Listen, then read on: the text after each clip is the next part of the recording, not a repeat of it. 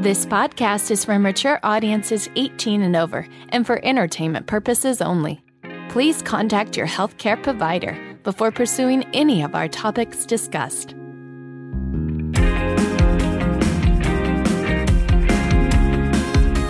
You're listening to Eat, Play, Sex with Dr. Kat, the place to get play, sex, and nutrition talk straight to your ears.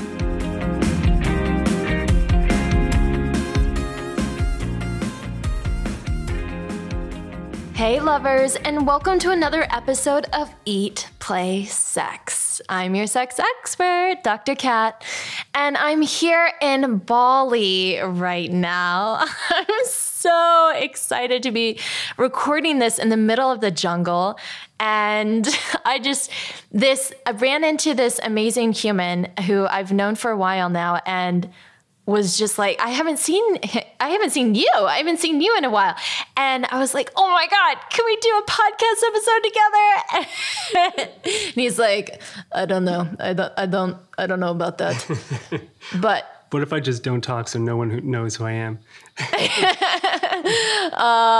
this mysterious man on this show? They're on here to hear me anyway. That's true. Yeah. So we're here in the middle of the jungle. I'm about to talk to you about the power of meditation and how it can really up-level your sex and love lives, which is what we're all about here. And this is not going to be a snooze fest. I was talking to David and he was saying how the buzzword or the word mindfulness puts people to sleep. Boner killer. Oh, but before we get to David, lovers, you are the reason that I do this show. And I want to thank you for tuning in, for spreading the word, leaving reviews, and trying some of the suggestions that we recommend. I've been getting epic feedback on the products that I love and use myself because my goal here is to help you to eat, play, and sex better. And if you haven't already, please head to eatplaysex.com where you can subscribe to the show, connect with me, and read about how you can up-level your sex, love, and vitality. So David, hi, thank you for being on the show. Totally my pleasure. And it was so serendipitous how we ran into each other after almost, 8 or 9 months. We were in Costa Rica together teaching retreats. Back-to-back retreats. That's I was right. there and then you were sick and then you led your retreat. Yeah. It was quite the journey. And then we were both at this place called the Yoga Barn, which is this really popular spot here in Bali in Ubud. And I just saw Kat and I was like, Kat, what the hell are you doing in Bali? I don't know. I decided last week that I was coming to Bali. I was like, this sounds like a good idea. And then that was the beginning of the coincidence, not the end. So we said hi, we exchanged numbers. We're like, let's hang out while you're here. And then the next day I went to this cafe. I was looking around for a place to sit for like 5 minutes. There was nowhere to sit. I went outside to this pavilion. There's Kat sitting all by herself. Like a goddess. Oh, it's like sprawled a goddess. out on this couch, looking around like I own the place. Absolutely. One day in Bali, owned it. Jungle hair. Yeah. And so we started talking and it turned out we were going through the exact same thing. Do you want to share what that is? Yeah. So David recently had experienced a heartbreak. It's okay, just a little bit. He's going to start crying over here. But that's okay. Feel your feelings. That's right. So he and I had both developed how to navigate and heal from heartbreak. So after you go through a breakup, how do you move through that? And mine I created back in, it was like March, April. And he just created his. And funny enough, how we both ended up experiencing our own breakups. Yeah, having relationships. And while we were making the course, or right as the course was finishing and being ready to be shared with the world. And then we went through it. And I mean, as surprised as I am, at the same time, I'm not, because as teachers, as guides, we often are going through and learning about what we're teaching. So I think we learn something the first time around as students, and then we learn it at a deeper level as teachers. And so I released this course. I separated from my partner. I'm like, Kat, what are you up to? Yeah, he was like a ball of tears. I was like, here, drink a coconut. And she was like, have this cacao, have this 95% pure Balinese cacao. Open your heart. Yeah, so similar stories, and we ran into each other in Bali, and we're like, let's do an episode together, and here we are. Yeah, and I think what's even more, synonymous, serendipity. What's the word I'm looking for? Serendipitous, yeah. Synchronistic is that David Gandelman is the founder of GroundedMind.com. He's the host of Energy Matters podcast and teaches meditation at Cornell University. He connects energetic experience, ancient wisdom, traditions, and humor. On occasion. Yeah. I think he thinks he's hilarious. And so does my mom, and she listens to every episode. You know? To create it. Are you going to talk about sex with Kat? No, Mom, it's going to be about meditation. Turn it off now. But you also teach people about their natural spiritual abilities and helping them to tap into their creative potential, which is why I think that this story that we both have is so powerful, because I was like, oh my God, did I manifest this by thinking about heartbreak every single day for a month? I actually went through the same thing. I was like, did I create this? Because I've been meditating on it every day, shooting videos about it, writing about it, working with my clients about it. Like, did I just absorb too much of it and then make it happen? And then when some of the sadness kind of started to come off and out, I realized it's not that simple. It's deeper than that. It's almost like that idea is being a victim of yourself, you know? So I realized, I'm not a victim of this. I'm learning and growing, and it was an amazing relationship, and it taught me so much, and I'm going to use that to help my students get through what they're going through. And so, actually, we didn't mention this in my intro, but I teach on an app called Insight Timer, which is my favorite app. It's the most used meditation app in the world. I actually just found out it's used more than the other 1,800 meditation apps combined. What? Yeah, it's true. You can go on my Instagram. It is true. There's like Trust a pie me. chart. It is true. They told me, the engineer, he told me, he counted. And so, so anyway, I have a course on there, and it's not about relationships. It's called Letting Go of Attachment. And there's like a section where people leave comments and questions. And there's hundreds of comments and questions all about relationship and heartbreak. And so that was happening. And I was like, all right, I get it. Everyone's asking for the same thing. So let me create this course. So what I'm really saying is, Insight Timer, this is your fault. How dare you? That's actually the one that I recommend to all of my clients. And I use that one myself every day. Yeah, it's great. It's a great app. There's so much content on there. You'll never run out. It's pretty cool. Yeah. And attachment, like that word is just sticking with me right now, because I've also written a lot about attachment as well. And so for people who are new to meditation or just curious, what does your teaching say about attachment? Yeah, that's a great question. We could answer it on so many different levels. But when you talk about it in the context of meditation, and then I think we'll go into relationships, but in the context of meditation, when we all close our eyes to meditate, the first thing that happens is that our thoughts stick to our consciousness like Velcro. It's like you have a thought and it just like, you cannot pull it out of your consciousness, or it loops around, right? Over and over. You have that argument with your partner like 17 times where you say that mean thing again and again, and it turns out like it wasn't even true, but you're just like looping in it. And so on a mind level, we get attached to our thoughts very, very easily. Most of us. I can't speak for everyone listening to this, but for me, definitely. And so first and foremost, we get attached to our thoughts. We go a little deeper with that, and we get attached to our story. So when we put enough thoughts together, like Christmas tree lights, then we have this thing called my story. And you know, hi, nice to meet you. My name's so-and-so. Let me just throw up my story all over you. That's the worst Christmas tree I can imagine. Happy holidays. This is what happened this year. This is my story. Kat, I haven't seen you in 8 months. You wouldn't believe it. I had a breakup. Want to hang out and do a podcast? I'm going to get a different tree. So it starts there in our own heads. We get attached to our thoughts, right?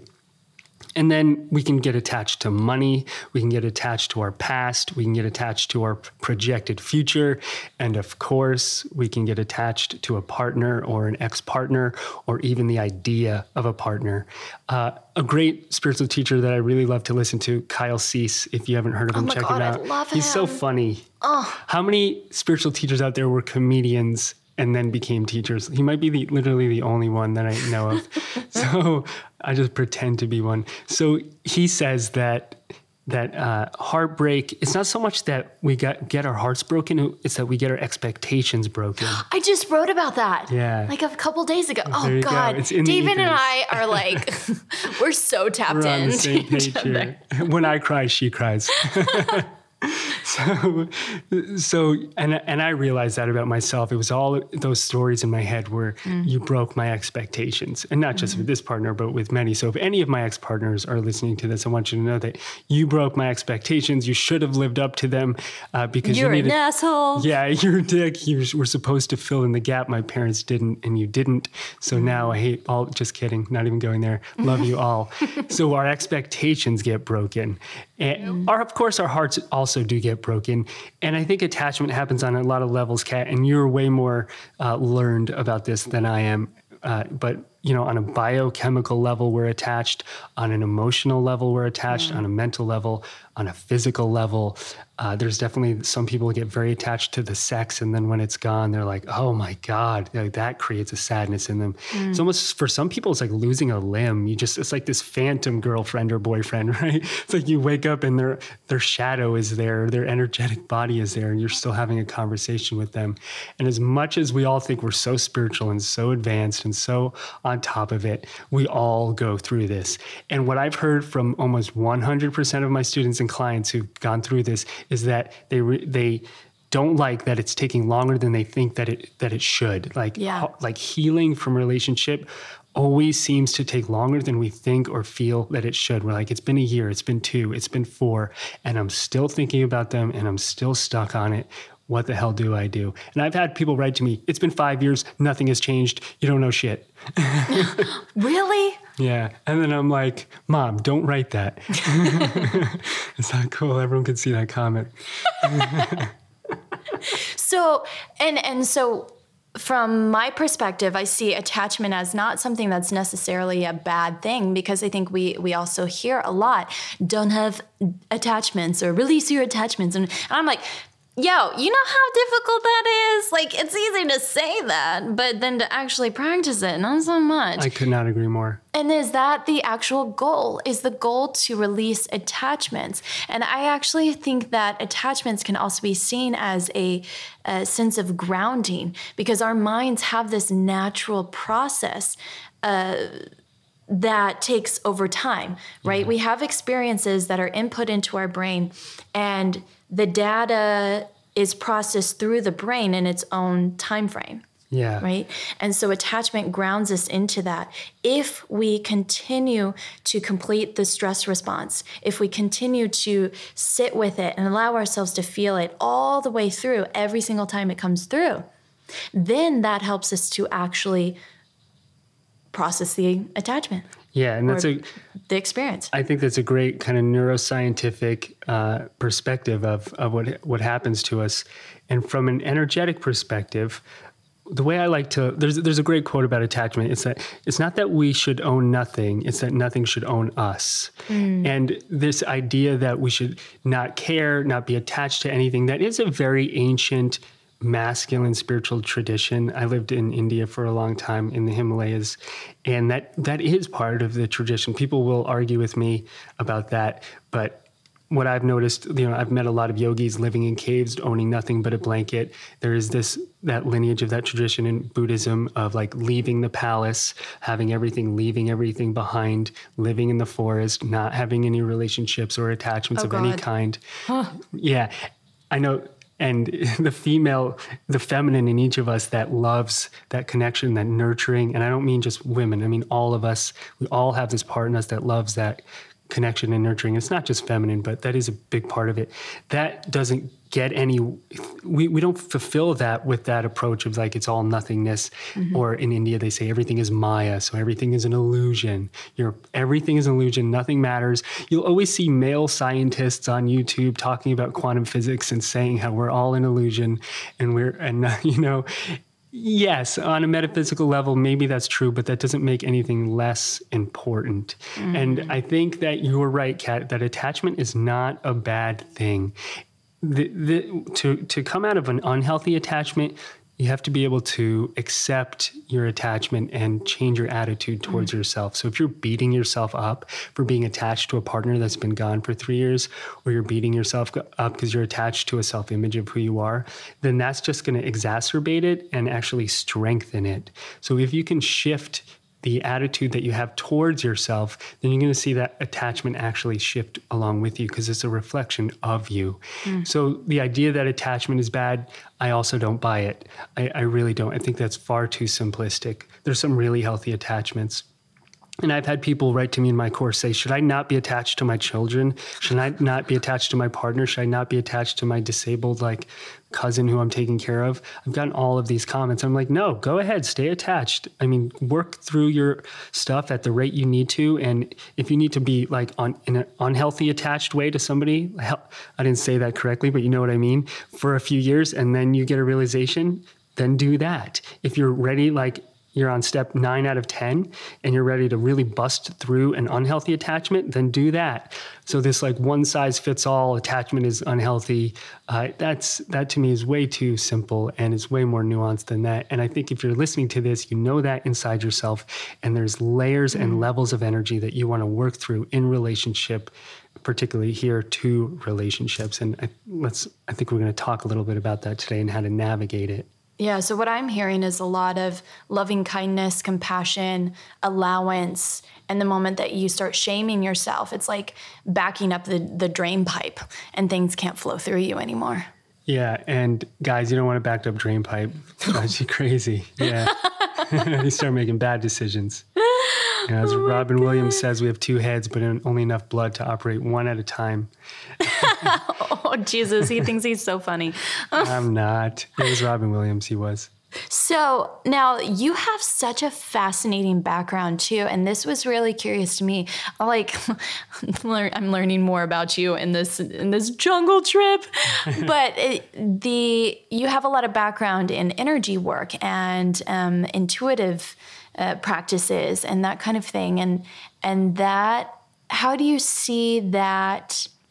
Well, I guess start with that. What is your background, or what was your story with that? Sure. So I went to magic school. Yay! A little Harry Potter kind of school. But before that, when I was 16, I started meditating deeply. That's a whole story in and of itself. But essentially, my brother came home from college. He was exploring other levels of consciousness, let's say, through substance maybe. And he got me to read a book, which I never, ever did. It was Eckhart Tolle, Power of Now. And totally, Power of Meow? Power of Meow. That's right. And it really, at 16, something in me just shifted and woke up. And I started meditating really, really deeply. I yearned to go live in India. I grew up in the suburbs in New Jersey. There was no spirituality, no meditation. I probably didn't meet somebody for 4 years that meditated. And I just read hundreds of books on the topic and was just obsessed. My parents were like, what's up with this kid? And why is he sitting in his room all day long? We thought he was doing something else, but it seems like he's actually just sitting still. And so that eventually led me to live in India. I moved up to the Himalayas, lived in an ashram. I shaved my head. I wore all white. I was a very good, kind, loving person all the time.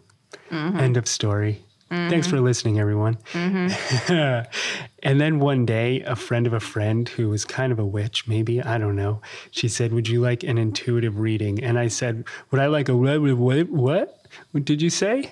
And I had never heard those words before. I thought I knew everything about spirituality. Thought I'd read every book. She sat me down on these pillows in the Himalayas overlooking the Ganges River. She closed her eyes. And for about 20 minutes, she just read my energy. And she looked at me with her eyes closed, Kat. And she knew things about me that are so hard to describe. She was saying how I felt, and not in a general way, in a very, very specific way. And I could feel energy like melting off me like an iceberg melting. It was the weirdest thing. I literally spent 2 days in bed after that reading, like just energy melting off me, crying, like barely able to get out of bed. I had no idea what was happening. I went back to her. I was like, "You witch, what did you do? How did you do it? And most of all, where did you learn how to do it?" And she was like, she was European. She's like, "I learned at this school in Hawaii." And I was like, "I'm going." I bought a plane ticket. I moved to Hawaii. I was in a backpack. I hitchhiked out of the airport, slept on someone's floor for a month, pulled weeds on a farm for 3 months, put kayaks on cars, all to just pay for my training. I spent 7 years at this school. I eventually became the director of it, teaching, guiding other people. And the entire process was to learn how to meditate, how to read other people, how to see energy, how to heal. If those words don't mean much to you, we can get into that. But if you're listening to this podcast, you probably have heard that lingo before a little bit here and there. And so essentially what I do, part of my day job, as crazy as this sounds, is I close my eyes with my clients and I look at them for who they are, that energy, that essence beyond the physical body, beyond that form. And I read what they're going through. So not in this like corner of New York City, like psychic, one of those fortune telling crystal balls where like in 2 years you're going to have a baby and in 4 years you're going to be rich, Actually, today, somebody said, "I went to go see a Balinese healer. He told me I was going to die soon and I had to pay 300,000 rupiah and he would heal me so I would stay alive." And, so none of that crap. That's not what I do. It's much more nuanced than that. And when it comes to relationship, it's been so helpful because I've read thousands and thousands of people, and I've learned to look I'm by means not perfect at all, but I practice looking at someone past their physical form and seeing that essence of them. You want to call it spirit, you want to call it energy, you want to call it consciousness, you want to call it Atman. I don't care what you call it, the self. We all know that essence, right? Like when we're deeply intimate with somebody, we go beyond, our eyes are closed, we're touching, even we go beyond touching. There's something deeper, even beyond emotion. There's something that when our hearts get broken, we yearn for in the other person that we cannot describe. The closer we get to the truth, the harder it becomes to describe. That's why I have no one way to describe it. I'm happy with however people describe it. But essentially, I've learned to, and I teach people how to look at people in that way and see them for who they actually are in that energy. And if you could bring that into a relationship, it can really shift the dynamics of relationship. Obviously, it hasn't worked perfectly for me because here we are. But I don't think it's meant to. And my good friend, Alan Cohen, who's a great spiritual teacher, if you've never read any of his books, check him out. He says that, I don't think this is his original quote, but he says that every relationship has a reason, a season, or a lifetime. Absolutely. Yeah. Oof. And when he said that to me on my podcast recently, I was like, damn, dude, why didn't you say that to me like 5 years ago? Because it was so true, because we project that every single relationship is supposed to last forever, because that's what happened to our grandparents and their grandparents and their grandparents. You get with someone, you stay together till you die, because the life expectancy is 35, and that's how it's done. And we are the first real generation, I think, that has truly grown up in a different dynamic where that maybe just isn't true for everyone. We have many relationships, most of us anyway. So I've been learning to not see it as such a failure, Kat. I wonder, are you?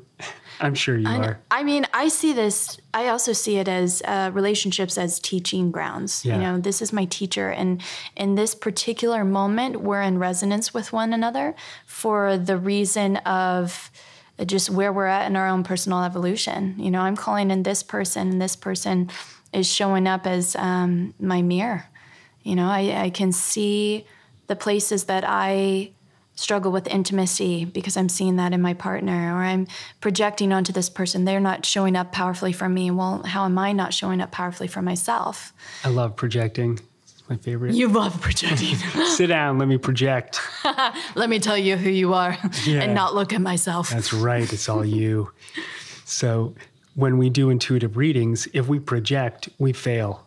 you can't project on someone and then read them because you've just given them a false reading, and they're not going to be too happy about, paying you for a session, and you're not going to give them any insight. So from my perspective and through my training, reading thousands of people, I have matches with people. They're going through heartache or going through lack of money energy or going through stuckness around relationship with their family. And I've had all those things. And so as I would read them and work with them, I would work through those things one after the other after the other. So for many years, and I have a degree in philosophy, I read books. And then when this thing happened to me and I started to train in intuitive readings, I started to read people instead. And so I read one person after another, and I learned what all the different energies looked like. So not on an intellectual level, but on an energetic level. I could see what certain forms of heartbreak looked like in someone's space. I could see what attachment looked like. I remember doing a session with one woman. I'd never met her. She was probably in her 60s. And this was many years ago, so don't worry, she's not listening to this. Very vague. And I said, honestly, I'm looking at you. I see that you're single. Is that true? And she's like, yeah. I was like, it looks like you haven't had a relationship in a really long time. Is that true? She's like, yeah. I'm like, just tell me the years. How long? She goes, 30 years. It's like 30 years you haven't had one. Wow. Okay. So I just kind of stared at her for about 2 more minutes. And then I said the craziest thing. I said, as weird as this sounds, but did someone steal one of your eggs? I don't even understand what that means. Because I didn't understand. So I just kept staring at it. And then I just had to say it. And she goes, you know what? I actually believe that someone did. This long, weird, convoluted story. And it had traumatized her severely. And she had never had a relationship again. I won't go into all of that detail. But that energy had gotten so stuck that for 30 years, she wouldn't even touch a relationship. And then in that session, we started to, unravel some of that and work some of the layers off so she can maybe take a next step with it. And so that is more of the kind of thing that I do. Hopefully that gives you some insight into how it works. And so if we can do that with other people, we can also learn to read ourselves. So of course, people come to me and what do, Kat? They ask me for their answers. Here's money.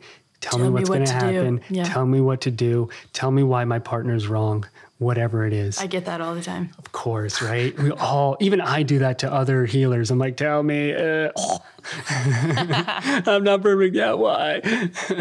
And so if we can learn to see into ourselves, then we can read ourselves clearly, honestly, objectively, with neutrality and compassion, then we can really shift. And so the core of this work that I do is not about reading other people. That's the mirror. It's actually about learning to read yourself. So every day sitting, closing your eyes. So we have 2 eyes to see out, to see the physical world. And we have 1 eye to see in, to see the energetic world, to see the emotional world, to see the mental world. So when we close our eyes, for most of us, it's just dark. But when you learn to meditate properly, you actually can start to look around and you go, wow, I see my mother. I see my friends. I see this trauma 5 years ago. I see all these projected futures. I see the mess that my business is. I see all of these broken dreams, whatever it is. I see all this stuff. We have to learn how to navigate that space the way we navigate the physical space. But the problem is nobody ever teaches us how. And so we just close our eyes and we go, I'm going to do mindfulness and just watch my breath and just let that mess, hopefully it'll just fade away.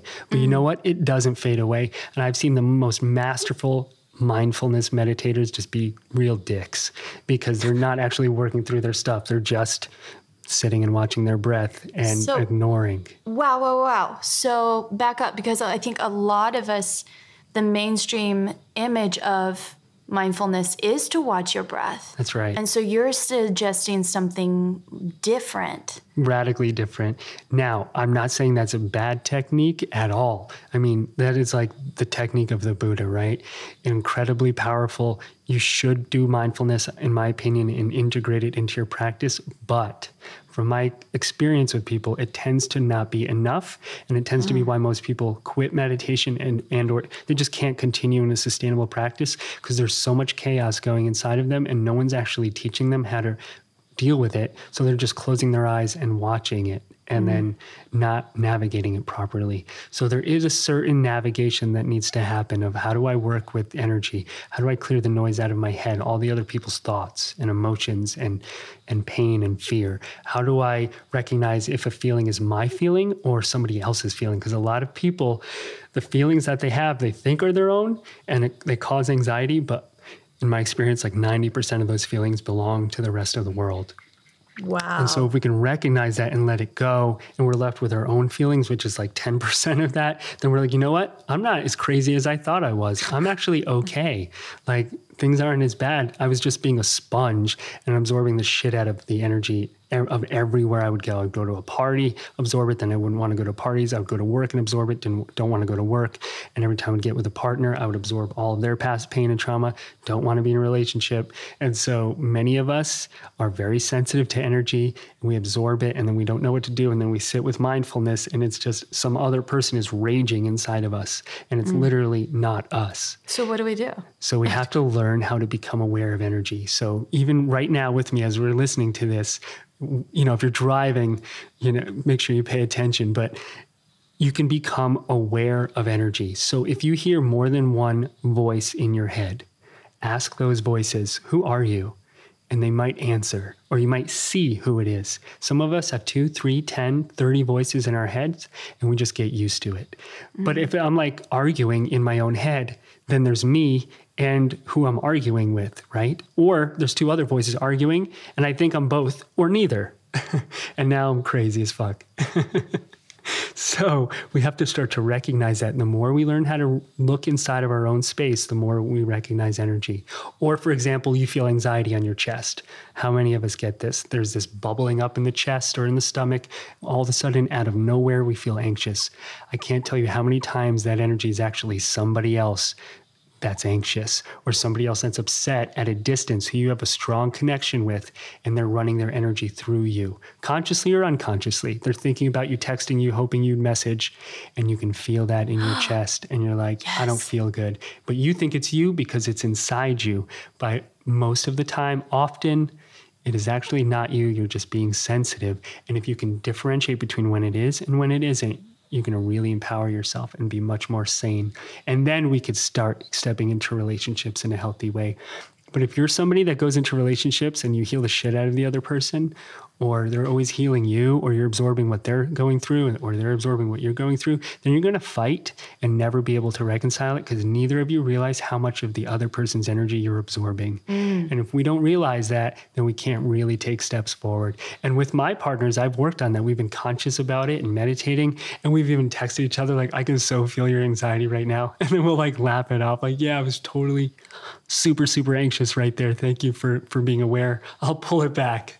Yeah. Which so if we come from an attachment theory, we do talk about our cardiorespiratory systems linking up. So that's part of the reason physiologically why couples will feel the other partner's anxiety or even across countries. That's so cool. Yeah, you explain it much more scientifically than I ever could. All I know is like, my chest hurts.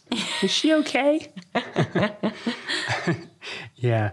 And so you can come at it from so many angles and describe it in so many different ways. But essentially, I think we all have these experiences, but we don't know how to navigate them because nobody teaches us, and there's not a lot of places to learn. And so that's what I do, is I teach people how to become aware of energy in this way so that we can read ourselves, meditate, work through our own stuff, and then hopefully have healthy relationships. So if I can see deeply and honestly into myself, I'm much more likely going to be able to see deeply and honestly into you. If I'm pretending, being fake with who I am, if I'm lying to myself about how I truly feel, there's no way I'm going to be able to see you for who you are. And I'm much more likely to get into a relationship with someone hoping that they'll heal me, or praying that they'll see me for who I am because I need that healed. So if I'm living a fake life, I'm going to manifest a partner that I'm hoping will see me for who I really am. And when they break that expectation, which they will, because I haven't done it yet, and when they break that expectation, then I'll start to be upset with them and be like, you broke my heart. You didn't see me for who I really was. But the truth is, it's because I wasn't seeing myself for who I was. Because if I was, I would know if they were the right person for me or not. And I wouldn't take it so personally if they could see me or not, because I would be deeply rooted and honest in myself. So on so many different levels, becoming aware of energy is incredibly, incredibly valuable. Well, I also want to back that up and also say that you can be working so much on yourself and still go through a relationship split. And I don't think that has anything to do with your value or where you're at in your own evolution, but it's simply that the two of you are no longer in resonance. Thank you. I feel better. Here's the tissue. Yeah, that's true. And this last separation I've gone through has definitely been more conscious, I think, hopefully, than the previous one. It's not over for sure, but every day working on it, making sure that you meditate, you sit down, you reflect. Before you send a text that's not healthy, wait till the emotion passes. And really work on it yourself so that you don't create chaos. So here you're describing meditation as sitting with the feelings, watching them, asking yourself questions. So there's more of an activity in that type of meditation. Much more of an activity. So let's learn a tool. Oh my God. Yeah. So for example, if you were to sit for meditation in the morning, you close your eyes, and you get this looping thought of like, what am I going to do today? What am I going to do today? I feel anxious. What am I going to do? Am I going to text or call that person? Or, for example, if it's with a relationship, what am I going to do? What am I going to do? Why is it not right? Why do I not feel good? Why am I anxious? Why can't I get over this? If you get that, which many of us do on one level or another, I want you to almost take that film reel and then just like freeze it. Like you just freeze it cold and just paste it on the screen of your mind like you're watching a movie screen. And I want you to just look at it for a moment and just see the energy behind it. So it's not the thought that matters.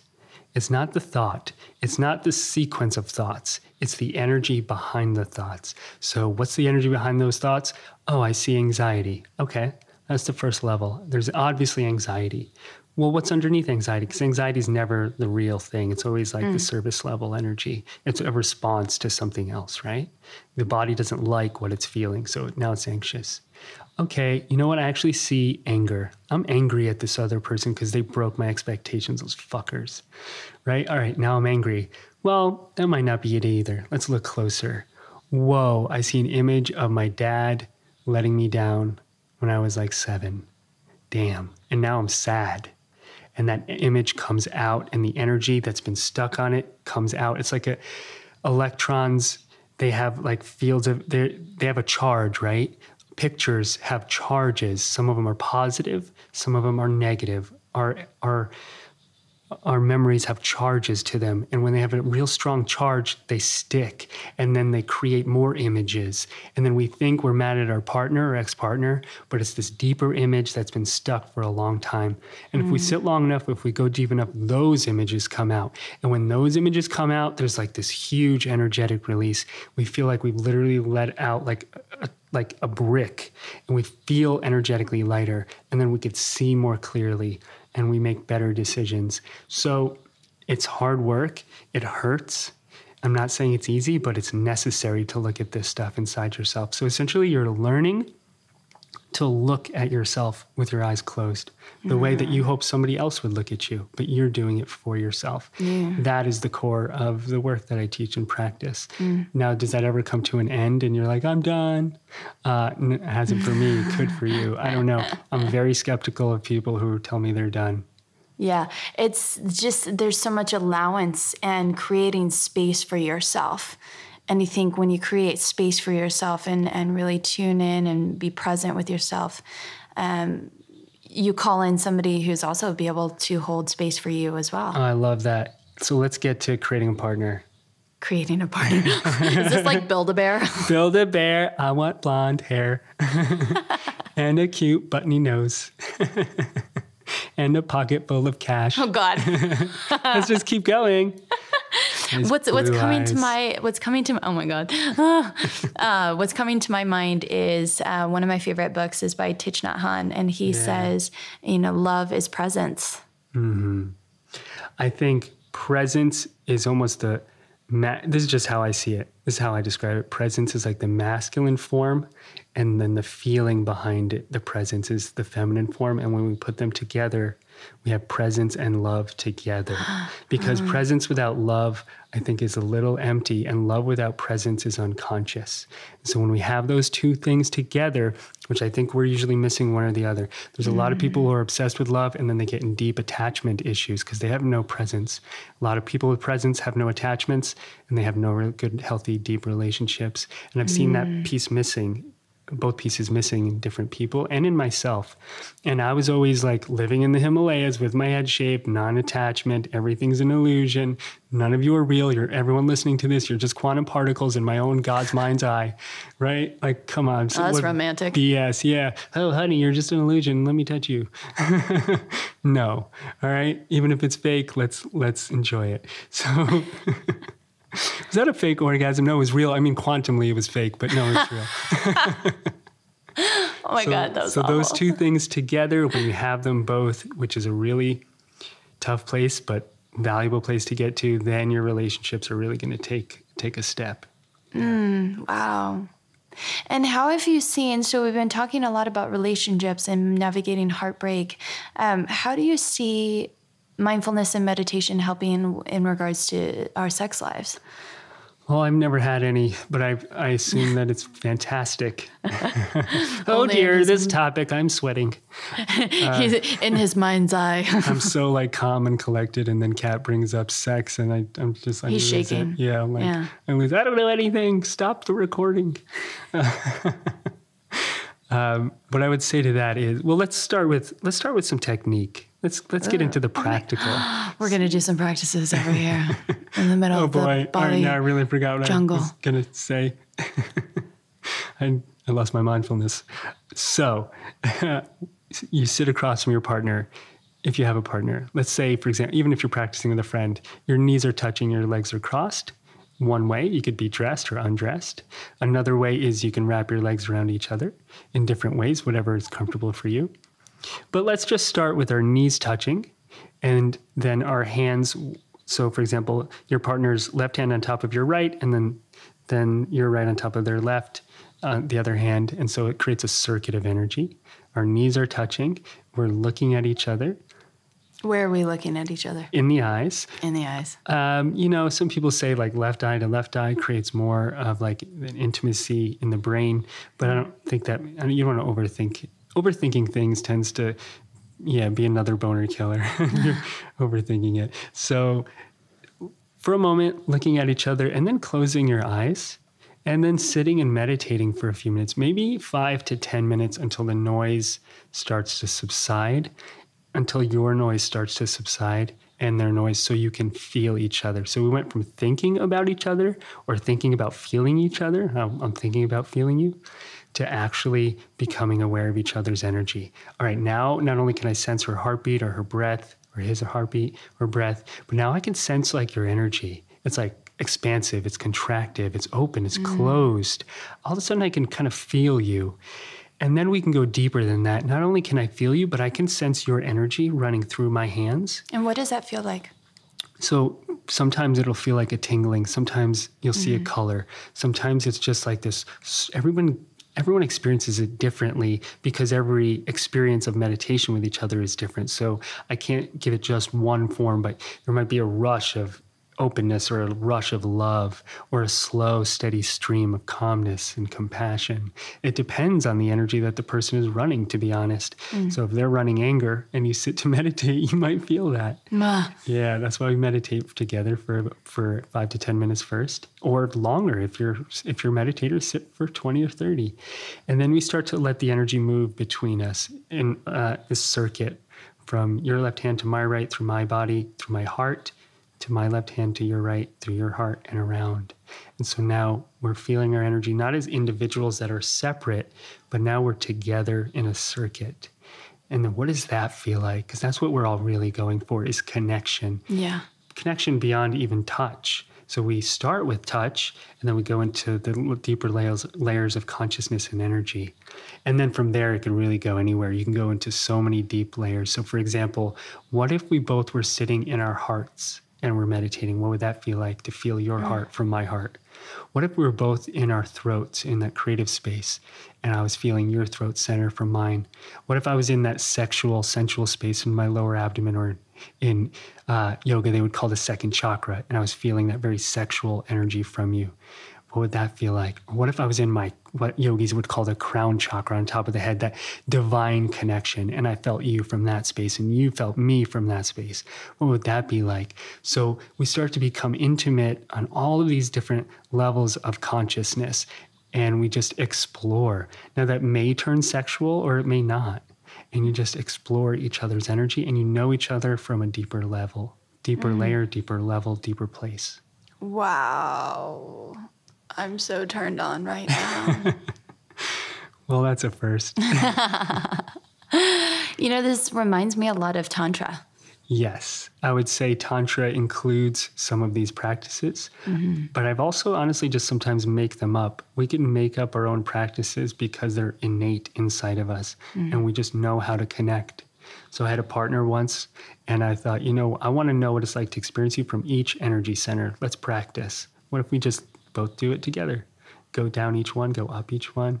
Wow. The default setting is we're going to experience each other from our second chakras, which is sexual, right? That's the normal kind of default relative energy in the human species most of the time. If we step up into the heart, that's where many people want to be. Like, let's both be in our hearts. We want to love each other. So this relationship is moving from sex to love, from lust to love.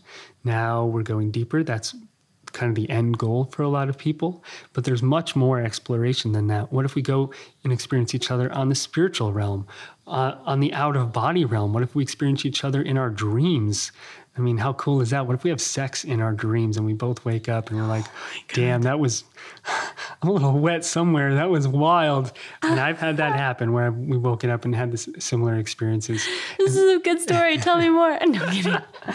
Yeah, absolutely. Even at a distance. Yeah. At a distance. And so there's so much more to learn about who we are and each other. And intimacy really brings that out in us. And the last thing I'll say about this is I've been in a lot of spiritual circles, from India to Hawaii to LA to Bali. I've been in a lot of spiritual circles, and so many people get lost in just this strange idea that the heart is the end all be all. It's all about the heart. Love, love, love, love.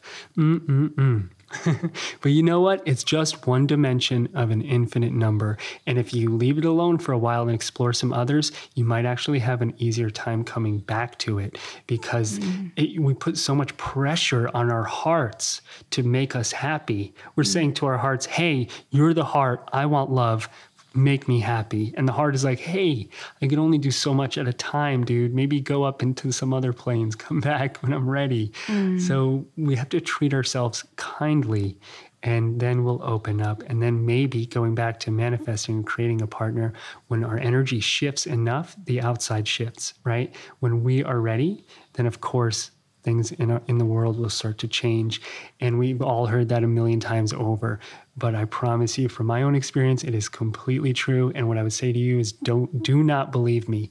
Do it yourself. And if nothing is manifesting, I would still be suspect to see if you really work through everything, or to see if the next step is to be patient. Can you then be truly patient with life?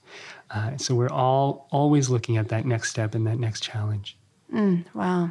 And for any of our listeners who are, hearing about this energetic practice with their partner, and they're like, well, I don't know that I'm actually going to feel anything with that, or maybe they don't. I think the concept of eye gazing and eye connecting is incredibly powerful. And I think feeling into what comes up for you with that can tell you a lot about blocks in intimacy, or where you are at with allowing somebody in to see you in that way. I've even had clients suggest to them keeping their eyes open when they orgasm and connecting through the eyes during orgasm, and how powerful and how intimate and how emotional that can be. Absolutely. I think I've done eye gazing when I felt super uncomfortable. I was like, oh, that's interesting. I've definitely got some layers to work through around just looking at somebody else in a very real, deep way, because I would always look at them with my eyes closed because that was my training. And then doing it with my eyes open actually was pretty hard. Wow. So a lot of people have a hard time looking at each other with their eyes closed, and some with their eyes open, and some both. It's really cool to explore both sides of it. Well, this is really powerful. I think in this whole episode, we're really expanding people's ideas of what mindfulness and meditation is, and that it can be more of an active practice. In fact, in order to navigate or move through some of these things, it's encouraged to do more of an active practice of it than just sitting and being quiet. Yeah, like if you've got an intense trauma in your past and you're just sitting in mindfulness and not really addressing it, then it might not be enough to shift the energy in your life to make a change. So again, mindfulness is an amazing, incredible practice. Do it, use it, incorporate it, but there are more ways that we can explore ourselves. Wow. David, and as we're ending this episode, is there one or two things tips or advice that you would give to our listeners? Well, so let's do one for meditation and one for relationships and meditation together. So one for meditation, I would say, is make sure that you find a practice that you actually really, really enjoy. Otherwise, you will never continue. It's just like doing a workout that you don't like. Once nobody's looking, you're not going to do it. Yeah. And for a lot of people, meditation is too hard or too boring. So find something that works. There's literally thousands of different styles. Approach them with some open-mindedness and honesty. Eventually, you'll find something that does work. Maybe you're someone that needs something more that's just mindfulness. Maybe you're someone that needs something very spiritual, something very energetic, something in between. Find that right space for you. Set a timer. Make sure you sit for, at least in my experience, 15 or 20 minutes. If you sit for less, it's usually not enough time for your mind to relax. I know a lot of other teachers will say meditate 5 minutes a day. I think that's great, but even for me, sometimes it takes longer for the mind to calm down. I actually prefer to meditate less often for longer periods of time. A lot of teachers will give you the opposite. I think go deeper, go longer, and right when you feel like you're the furthest away, when you feel terrible, where your mind won't stop, where nothing's working, when you're anxious, when you feel like you're the furthest away, that is when you're the closest. You're about to break through some energy. So sit longer, sit through it until you get through it. That would be on the meditation side. And on the relationship side, meditate together. I don't care how, whether you're facing each other, sitting next to each other in the same room. If you can start to meditate together and both raise your consciousness and awareness, you're going to communicate in a much less violent way. You're going to have more compassion for each other, and your relationship's going to take a really deep step. Just ask the girl I just broke up with. She'll tell you. Yeah. Oh, God. And on that note, her Instagram is... How can people find more about you, David? Just Google Felon David. No, sorry. You can go to groundedmind.com.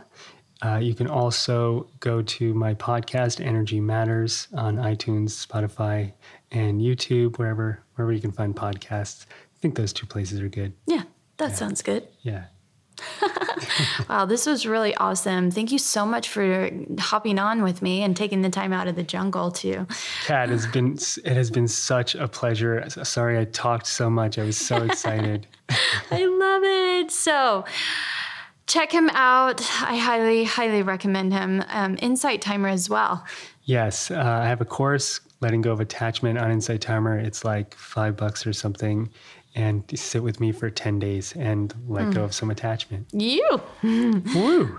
Lovers, thank you again for tuning in. And if you enjoyed the show, please head to eatplaysex.com to subscribe to the show, connect with us, and grab my sexy guides, because my goal here is to help you to eat, play, and sex better, which will improve every aspect of your life.